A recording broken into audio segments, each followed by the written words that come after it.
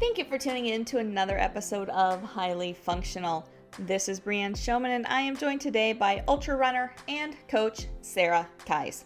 Sarah and I had a great discussion today talking about a number of things that will help you to be a better trail runner.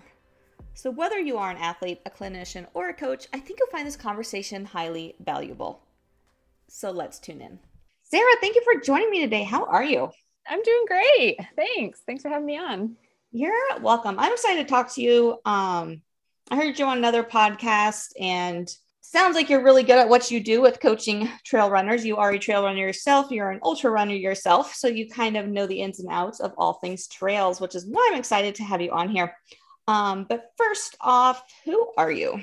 Sure. So I'm Sarah. I live in the Adirondacks of upstate New York. It's about an hour from the Canadian border. We have several kind of what we consider high mountains here, but they're only, about 4,000 feet in elevation or a little bit more than that. And so, but they're very rugged, a lot of technical terrain. And so my background started in sky running, actually, where I traveled the US a little bit and did some sky running races that mostly take place at ski resorts, similar to OCR races actually, because you're able to have a higher field, or larger field of people at a ski resort, and they have that elevation gain that you need. So technical running is kind of my background and where I started. And then I got into ultra running a little bit more when I was just sort of like that frontier thing where you're like, how far can I go? Like, what's the next step here? And so eventually 100 milers came onto my radar. And so the last couple of years I've been focusing on 100 milers. But I think I might dial that back a little bit. It's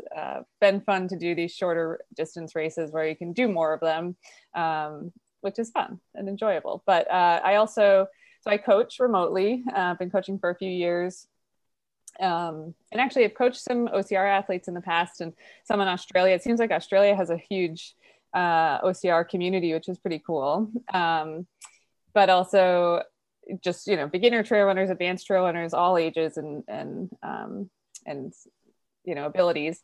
And then I also work as a nurse. I'm a per diem med-surg nurse here in my smaller rural hospital, but I love it. It's really enjoyable. And then I guess that's kind of all the hats I wear. Well, sort of. I also am part of the International Trail Running Association, the American Trail Running Association, and then some local groups too. But yeah, so I do a lot of things. You are the trail expert is what you're saying. Well, I don't know if I go that far, but I guess certain circles, it's all relative, right? Exactly. So true. So true. Well, let's talk about the technical part of trails, because obviously that's a huge difference besides the hill factor, the elevation factor, like the technicality is a huge difference between that and road running. How do you go about training people to be able to run fast on those technical terrains, both uphill and downhill? Yeah. And, I'm glad you talk about this because it is a learned skill, I always tell my athletes too, I have people that live in, cities, or people that live in the country, or places where they don't have access to trail too. And so just being consistent in running is better than anything, just get out there and being consistent with it. But to actually train for trail running, one of the biggest things is cadence. So increasing your cadence, because when you're running uphill and downhill, you want a pretty quick cadence on technical terrain. It just makes it's kind of like backward thinking almost in my mind, but the higher step count you have, it's actually less force on your body. But to me, it always seems kind of funny. It doesn't seem like it should work that way, but it does. And you actually want, so when you're running on technical terrain downhill, especially, you want very quick, fast cadence, quick turnover, very light. I always tell my athletes, imagine you're running on lava or something like that. So it's very quick and easy, or, try to be easy on your body, but also wide leg stance so that you have a better, control of your upper body. And then looking at it's like skiing or downhill running specifically is like skiing or mountain biking, where you're looking ahead at the line ahead of you and choosing it and not looking directly down at your feet. I think those are important things. And I think it's important to train downhill running, especially because I don't think people do that a lot, where, I try to give my athletes intervals where we do a lot of hill work, but hopefully they can make it to a technical trail if they're training for a technical race. Like, not necessarily necessary if you're not going to be on a technical terrain in a race, but really going somewhere on the weekends if you don't have it at home, and practicing running downhill on technical terrain. The more you do it, the better you will be at it. And then with uphill, kind of similar, you're looking to find a gear that you can kind of grind it out, that it just takes a lot of practice to on a necessarily red line yourself and put I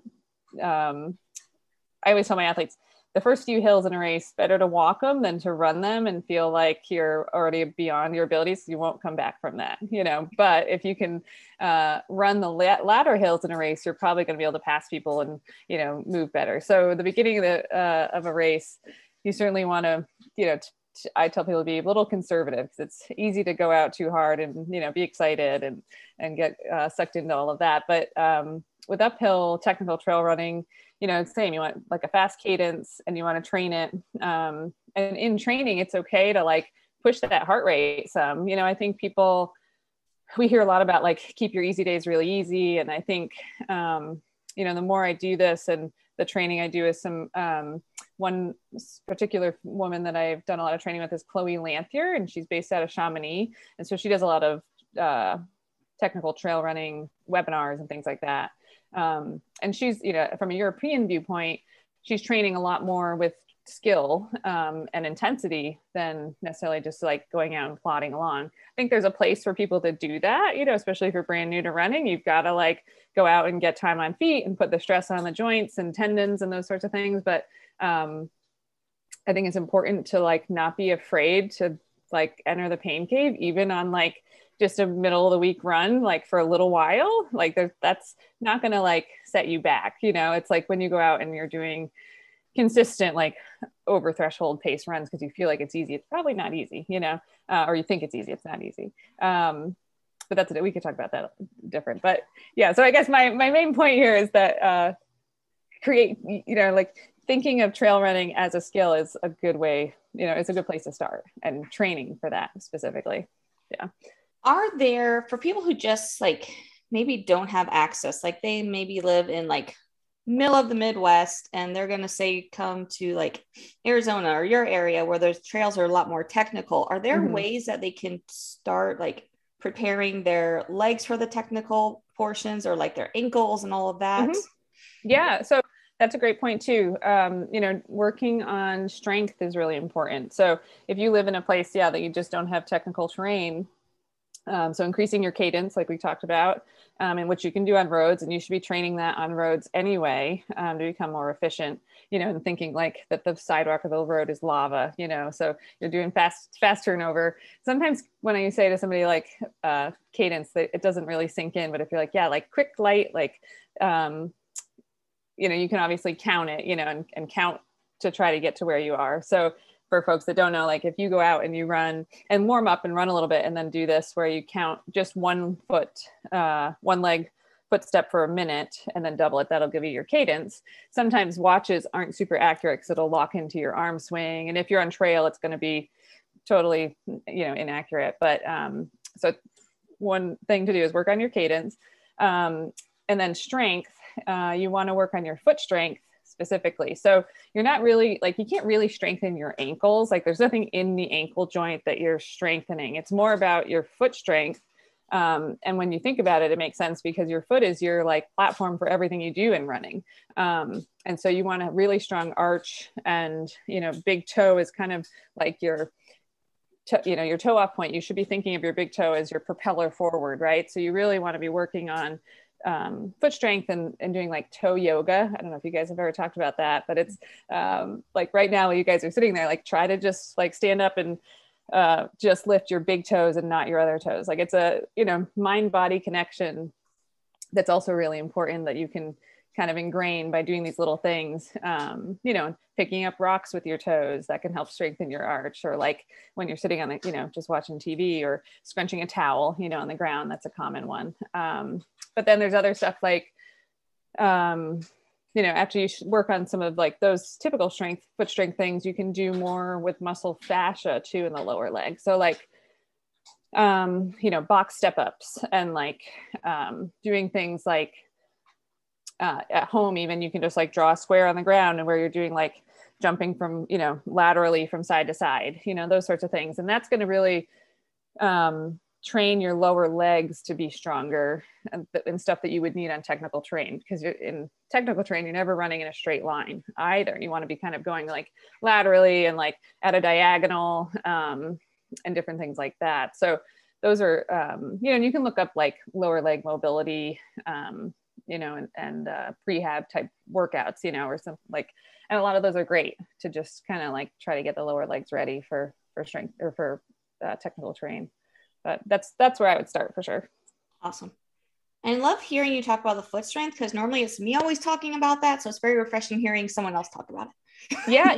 I think it's super important, and I guess for me, so I broke my ankle a couple years ago. And that's where I started thinking about it a lot, because I had a lot of then like small recurring pains and things that would happen in my foot just from lack of strength after being, like in a boot for 8 weeks and then, not being able to run for several months. And so, like getting in the habit of doing all those little things is really important. Another good one you can do is like 2-toe heel raises, where you stand on the edge of a step and just have your big toe and your second toe on the step as your lever, basically. And you do a heel raise just off of those 2 toes.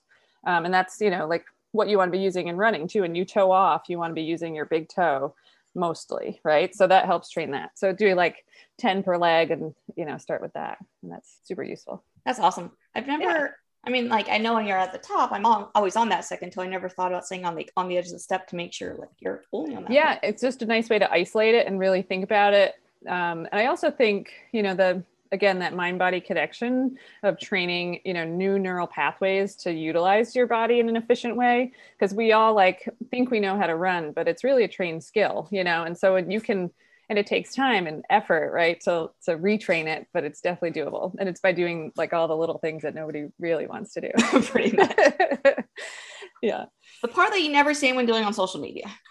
Yeah, because it's not like a big sexy thing, right? Like it's not like doing a deadlift or like it's just like standing on a step and doing these little tiny movements, but it's really important. Yeah. Yeah, absolutely. You kind of talked about it a little bit, but when you don't kind of start talking about the foot and ankle there, in general, like full body, how important is having good mobility and stability as a runner, both like whether you're on the road or trail, but we'll go specifically trail, how important is that, both that mobility and stability, like balance? Yeah. Again, I'm going to reference back to Chloe Lanthier again. She did a great class webinar. Like it was kind of during the pandemic when I started, tuning into a lot of her stuff. And she was talking about like the muscle fascia and how mobility, moving a joint through its range of motion is so important. And having a healthy muscle fascia that is, is lining everything and connecting everything. And it's how our muscles get hydrated and nutrients and actually like communicate between each other, and how important that is. And so that was pretty eye-opening to me, because I didn't think about it. Like even in like nursing school, you like think about muscle fascia as just like the sac that surrounds your muscle, but it's actually like kind of like a spider's web of like very fine, like thinner than a like hair follicle. And they actually, that is like, they send messages like to fire different muscle groups, right? So having correct mobility, uses that muscle fascia also correctly. And so just makes you more efficient. And one of the big things that too I learned with her was that, your muscle wants to move in a certain way. Like the DNA of a muscle, like a hamstring, is very highly fasciated. Like it's one of the most densely fasciated muscles in the body. So it wants to, move in a certain way. So you can train it to do that. You don't want to necessarily like be working against it as a runner, right? Like depends on what you're doing. It's like, if you're doing like Olympic weightlifting, that's different than like running, like as far as what the muscle wants to do and how you should train it. But, and same for mobility. So with running, you want to have those things like have some movement to it, but you don't want it to be lax. So people ask me a lot about yoga, right? Like, is it good to be doing these flexibility things? And it, yes and no, right? Like if it's good for your mental health, you enjoy it, that's one thing. And I totally encourage people to do that. However, like you don't want a lot of laxity in your joint. You don't want a lot of laxity in your muscle as a runner. You want snappy, quick, like muscle pullback, and you want the fibers to be working the way they want to. So like when you stretch a hamstring, you're just tearing muscle fascia really, like, and fiber. You're not actually stretching any, yes, you're stretching and then it tears. So that's not how the muscle likes to move. You want it to be a dynamic movement that is just sort of flushing the muscle fascia, but not, creating any damage. So, with mobility, I think it's important to train it in the correct way, but to have really good mobility and do like self-mobilization at home, which I don't think most people do either. So like getting the bands and looking up like, right, how to kind of move your hip joint in the right way, and get some space in that joint so you flush it and kind of hydrate the muscle fascia. So yeah, I guess that was kind of a roundabout answer to the question, but I think it's super important, especially because it increases your durability as an athlete, but also your efficiency, as a runner. So no matter if you're on the road or the trail, like road running, I find it's so repetitive that if there's a little bit of something off and maybe a little bit of misalignment or, your gait, like you can get away with running for 30 minutes just fine. But if you're, training for a marathon and you up your mileage and your intensity, it's going to come out eventually and you'll be injured, and so having the correct and efficient movement is really important anywhere, I would say. Yeah. Awesome. Yeah. And yeah, you're so like, it's always interesting when I either talk to runners or just see the things I put like on social media or whatever, that there's so many, it's like, I'm stretching, and I'm getting all these problems. And I think there's this disconnect, or I know there's this disconnect with a lot of people of like you can make an area as mobile as you want, but if you don't teach your body how to use that movement you just gained, like you're not going to help yourself anyway. Right. And I think, and I think it depends on, for runners specifically, right? Like we've always been taught, and to like just stretch, but that's not really what you want to be doing for your muscle. You want it to be a dynamic movement that's helping to flush out toxins, right? And like move things. And I think even in the morning, like when you get up and you watch like a cat or dog get out of bed, they're stretching because they're like moving that muscle fascia to like wake up the day, but they're not like holding it, right? They're not stretching and holding it for 25 seconds. They're just like moving through it. So I guess I don't even like the word stretching that much. I think I would call it mobility, right? Like moving your joints through their like range of motion, which, in turn helps flush that muscle, basically. Yeah. And that's very, it is funny that it's so true with the animals. Cause they're there for like 2 seconds and then they're like on their way. Yeah. So yeah, I mean, I don't want to knock yoga. Like I said earlier, I think like those sorts of dynamic movements and the strength moves, I think are important, right? Like you get a lot of wonderful core, like other benefits for core and muscle strength and muscle endurance.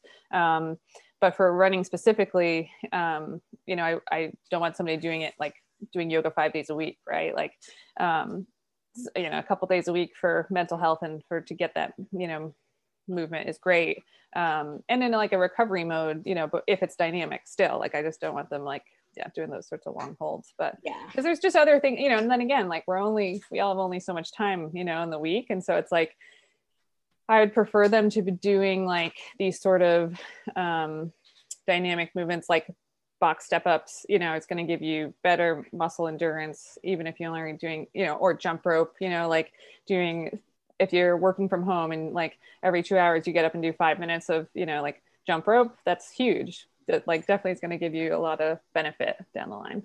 So, compared to like doing yoga 5 days a week, but No, that's a great point for anything. Like if someone, for anyone who's like, I don't have time to fit in whatever. Yeah. If you just take 5 minutes a couple times a day to work on whatever that is, like you can have a lot of progress. Yeah, definitely. And I think one of the other things too, like I do most of my strength work barefoot, like as an added bonus too. Like, and again, because when I say strength work, like it's not, I don't think that's the other thing. I guess people it matters what your background is and where you're coming from and what your traditional idea of strength is, and is it like, right, heavy weight strength, or is it body weight based stuff?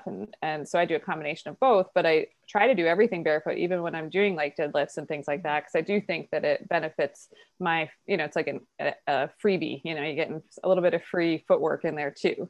Of course, it depends, like, you just need to be sure you're healthy and that things are like in alignment when you're doing heavier weight. I would say barefoot, just so that you don't cause a problem. But I like you more and more every minute. I love the barefoot training. Yeah, I think it's great. Yeah. It's really funny because people are always like, aren't you worried about dropping things on your feet? I'm like, do you normally drop weights on your feet when you're at the gym? Like, is this a thing? Yeah. I mean, it crosses my mind every once in a while, but it's more like when I'm doing like a circuit of something quickly that I'm like, and I'm dropping a plate or something, that I'm like, oh yeah, I got to remember I don't have any shoes on. But like, right, even if I had shoes on, I wouldn't want to drop a plate on my toe. Like, right. It's still, yeah. Well, for me, it's like, I'm more cautious walking around. Well, the people at my gym know I'm barefoot, so they're more careful probably, but it's like, I'm always like, are they taking a plate off? Do I need to wash my feet around that person? Sure. Yeah, I guess I work out from home. We have like a nice gym here that we've made. So, but I do actually take my shoes off. If I'm at my local gym, I will take my shoes off to work, like do some body weight based stuff too, like, and core work. So yeah. Mm-hmm. Let's take a quick break to talk about Xero shoes. I love being barefoot. I am barefoot as much as possible. But when you're out in public, sometimes that's frowned upon. And when you're walking around on concrete and asphalt in the Phoenix summers, it's highly unsafe. That's when Xero shoes comes in handy. These shoes allow my feet to be as barefoot as possible, to allow my feet to still work like they were made to work. And the great thing about these shoes is they last. They have a 5,000-mile sole warranty, meaning you rarely have to replace these shoes. And they have a wide range of options. So whether you're looking for sandals, something for casual wear, or something for your sports or work, they have you covered. You can go check them out at Xero Shoes, that's spelled XERO shoes.com/go/getyourfixpt. And you can find all of my partnerships at getyourfixpt.com/partners. And now back to our conversation.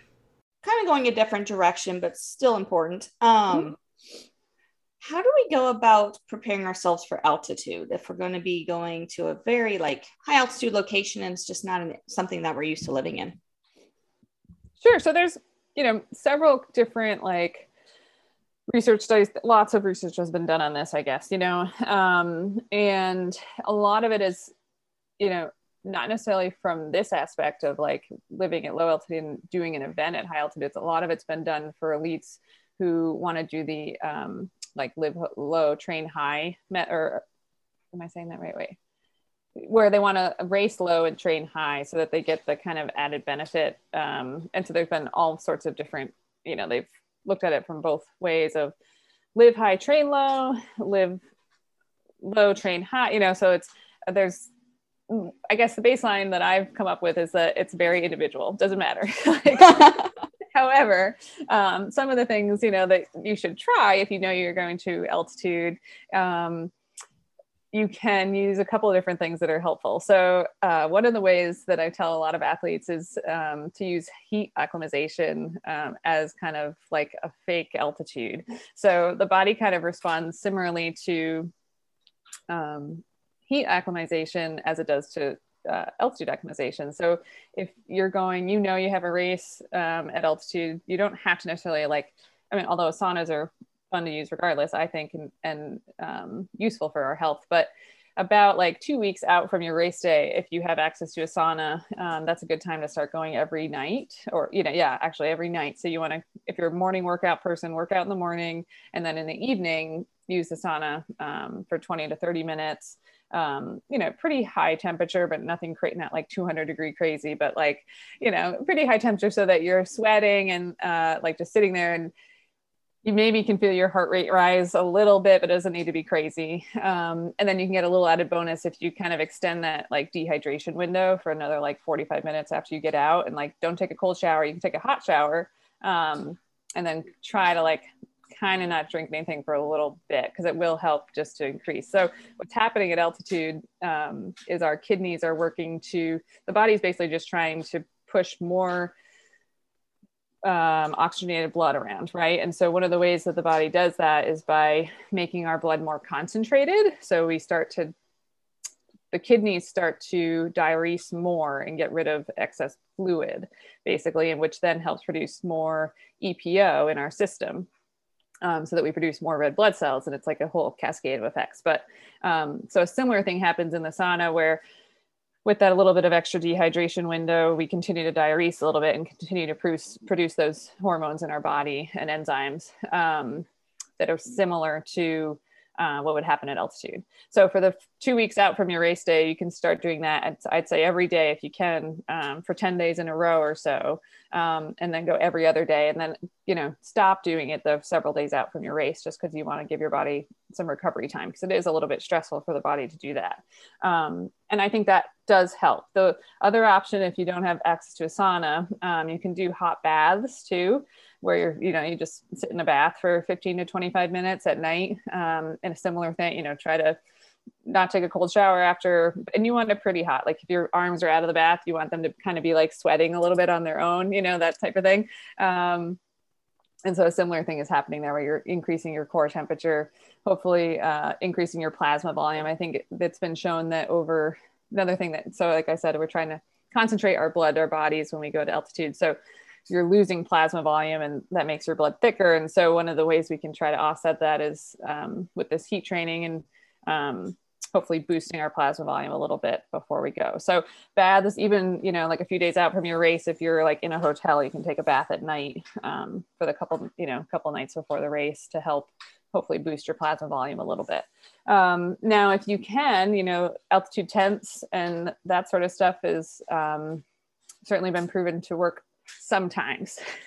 And so that's, it's an interesting thing. Like when you look at the research that, they've tried lots of different, like if you live at 6,000 feet and you have an altitude tent and you can be in it for, 9 to 12 hours a night, like this would be the outcome type of thing. So it's kind of precise, right? But it is shown to help. We were curious to see, we have an altitude tent, and I went to altitude for a little over a week, which felt horrible. And then I came home and was able to use the altitude tent to kind of maintain my adaptations that I achieved actually at true altitude.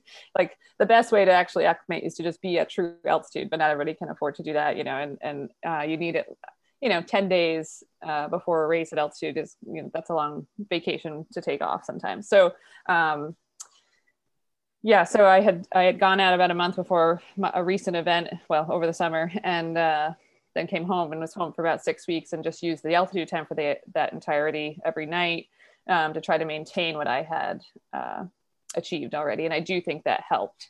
They say with the altitude tents, you need to be in them for, 10 to 12 hours, which is a long time. Like not, hopefully athletes get to sleep for 10 hours, but usually not. Right. And so, you could certainly, if you work from home, maybe work from inside the tent for a few hours a day or something like that. I think, and like I said, it's very individual. I think everybody's a little bit different. We were in the tent and Aaron had horrible sleep and recovery was really bad in his leg. Like he just couldn't train the way he wanted to after using it, and where I was like, but I had been at altitude. I was like, this feels fine. And I was able to train just fine. So, I have to weigh those kind of like benefit / risk, and so you can rent the tents, I think they're like $600 a month or something to rent, which is quite a bit. But if you have the ability to do that, it might be worth experimenting with it. And I do think the Hypoxico system, if you rent it, then, they give you the option to buy type of scenario. Right. But, so there is that. And so then, if really all you can do is just go out to your race, you've probably heard of people saying like, should I go out 3 days before or like the day before? And honestly, it's probably better to go out just the day before your race. Your body kind of gives you a 24-hour to like 36-hour window of not realizing it's at altitude yet. And so it doesn't like try to jumpstart those adaptations, which make you kind of feel like it's the adaptations that make you feel bad, right? Like it's our body trying to concentrate our blood, and then our heart rate goes up and our respiratory rate goes up. And then, our perceived rate of perceived exertion goes up because it feels harder. And our body's kind of doing that on purpose, right? To try to acclimate us. But so for about 24 to 36 hours, you have a bit of a window where your body's doesn't know yet, but it's at So sometimes people do very well that way, and they just go out and they race, they fly in on a Friday, they race Saturday morning, and it's fine. I would say the worst time frame is probably 3 days out to arrive and then race, because that's when your body's like really trying hard to like catch up, and so you feel the worst. Typically, again, everybody's different, so it's hard to say. But and I think for me, like if I could, I would like at least a month at real altitude to feel like I was like actually acclimated. They say that it takes like 3 months basically for our body to like kind of recycle its blood, and like produce new red blood cells. So like ideally, you have 3 months to go out and like produce a whole bunch of new red blood cells. But that's never really going to happen unless you live at altitude.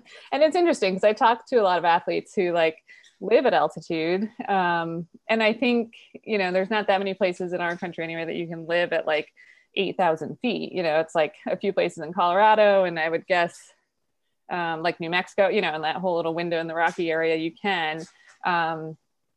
But even for them, I think racing over 10,000 feet is still hard. I don't think it ever feels good.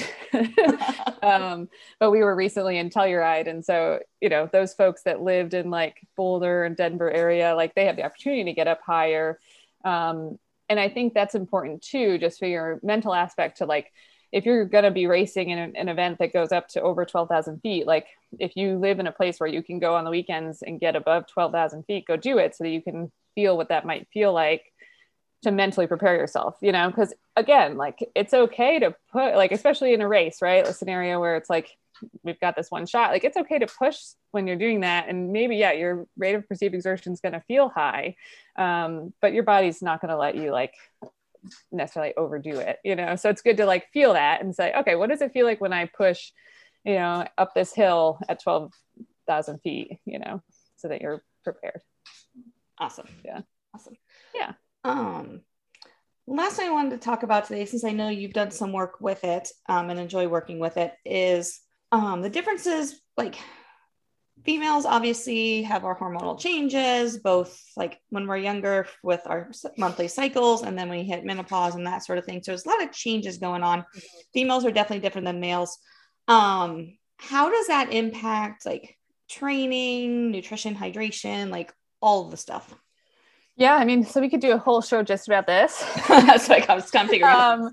And like, so some of the stuff that we've been talking about, and I guess the big thing with it is just to realize that it makes a difference, in our training, that our hormonal cycle is going to make a huge difference. And if, and don't feel bad if you've never even considered it, because that's what I hear all the time is that women, I myself too, like never thought about it until I was like, oh, why do I feel so crummy today? Oh, because like I'm in my high hormone phase, and this is, it is harder to actually do this run today than, it would have been last week, So I think that's the first huge thing that I really actually enjoy talking with women about, because, and male coaches and male athletes, and because everybody knows a female, right? We all have a mom or sister, daughter, somebody, right? That I think it's useful to, end kind of the taboo about discussing periods and like hormone cycles. And so, yeah, I think just understanding that it even makes a difference is huge, because it does. And so I remember when I first realized it was like an epiphany for me. I was like, oh yeah, of course, so that's the big thing, is just to like take that first step and be like, duh, of course this like, affects me. And then to track your cycle, right? So there's tons of really great apps out there now where you can track your cycle. One that I've been trialing, which I think is open to the public, is Wild AI. I think it's open for everybody at this point, but that one's really good. And then Fitter Woman, FITR Woman is another one. And then I think now like Garmin and I think Apple Health and all those, you can also track your cycle, which is pretty important. But so some of the things to think about once you've like tracked your cycle for a few months and you realize like, here's day one, and to kind of get an average length of your cycle. And again, this is, everybody's different, and some cycles are 28 days, which is what most things are based on. When you look at a tracking app, but some women have a 40-day cycle, so it's like not your normal 30-day average. But so once like where those days are, you can kind of think about where your high hormone phase is. And that's good to know, because that's typically when sometimes, PMS basically, right, is some people feel awful and they have a hard time doing workouts, or they, low motivation and different things. But sometimes it's during your actual period, women will feel that way. So again, it's like, taking note of your own feelings and tracking it so that you can plan, right? And as a coach, like I try to encourage people to do that, but also try to remember, have them put it in their log too, so that I can kind of go off of that also. But so during your high hormone phase is when you've got also, like a bit thicker blood. So it's similar to like when we were talking about altitude, for females, if you're like in your high hormone phase, it's kind of like your body's doing a similar thing, but your plasma level is less. So our blood is thicker. And that can, again, raise our heart rate, raise our respiratory rate. We have an increased core temperature. So usually we have poorer sleep during that time, which then could lead to poorer recovery during that time. And I hate when I talk about this sometimes because it makes it sound so terrible. Like it's like the worst, but it's, like, and for some people it's not so bad. Some people will know exactly what I'm talking about and be like, gosh, it is terrible. Some women have like horribly like bad cramping or like different things that can affect them. But there are a few ways that you can like offset some of this stuff. And so it's like, first of all, understanding that these are things are going to happen. And, if you have a coach, talking to them about like when you feel worst, the worst, so that you can, be kinder to yourself and, be like, yeah, I'm maybe not going to hit those paces today or that intensity today, because it's going to actually literally be harder to do so. But also you can, you want to be pre-hydrating before your workouts and consuming more, like you said, I think before we started, like you've talked to some nutritionists about this, that the importance of understanding how nutrition plays into your hormone cycle, because during a high hormone phase, you need to have a bit more carbohydrates on board when you're working out, because you can't access your stored carbohydrates. There's lots of, you can try to lower your core temperature, like I tell women, and especially in the summer months, that, this is a good time to like freeze some bandanas, things like that. I actually have sometimes when I have athletes doing longer, like self-catered long runs, I'll have them like put a t-shirt in the freezer even, so they can like take that with them. Because again, like the brain is a powerful thing too. And so like, yes, your core temperature is going to be a little higher, but also you're going to think it's higher than, so if you can like do some tricks to like take it down a notch, I think you'll feel better and go farther. You can, so like, sleep hygiene is huge, I think, for everybody all the time. I don't think we talk about it enough, and just recovery aspect, but that makes it a bit tougher for women, during their high hormone phase to recover. So, maybe the high hormone phase isn't the best time to be like going for a PR or like doing really, really heavy weights in the gym, or like some other things too, because you just probably won't recover. You won't benefit as much from it. Like, yes, you can do it.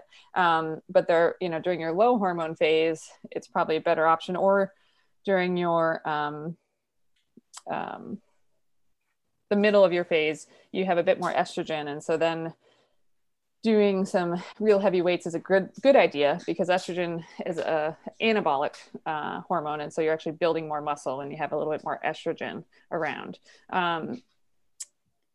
Progesterone is catabolic. And so if you're in high hormone, you have more progesterone, and that creates more muscle breakdown. and with nutrition, you can kind of offset some of those things too. You want to do a lot of leucine during your high hormone phase. But yeah, so there's lots of different things. I know I kind of jumped all over the board with that, but I think the best thing is to like, know that it's going to affect you, take ownership of it, and like know what your cycle is. And then kind of, go from there as far as like doing some homework on your own to say, here's when I feel the best, here's when I feel the worst.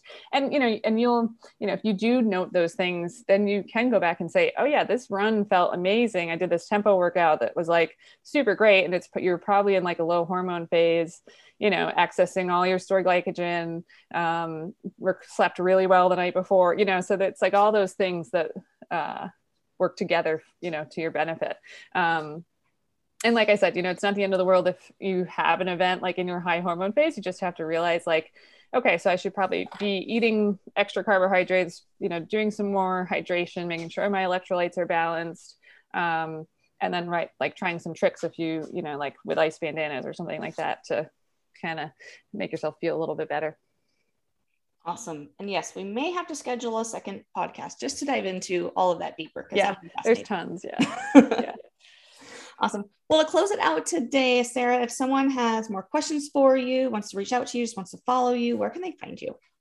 Sure. So I'm on Instagram as Sarah Kais Runs. And then our website for coaching is easternmountainendurance.com.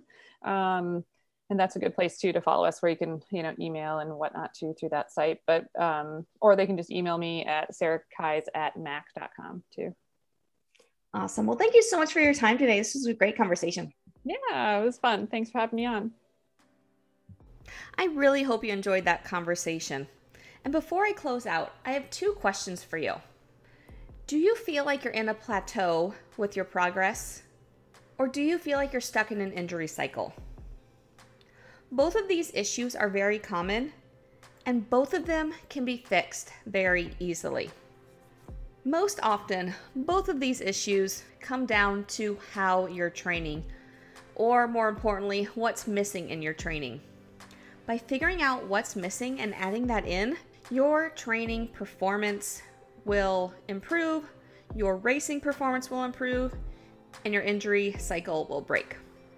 I invite you to get on a free 30-minute consultation call with me to discuss what's going on with you, your life, your training, so we can really figure out what needs to be done to improve that. So head over to bit.ly/asktheocrdoc to book a free call with me. Thank you again for listening today. I greatly appreciate it, and I hope you enjoyed this conversation. And until next time, let's go out and be highly functional.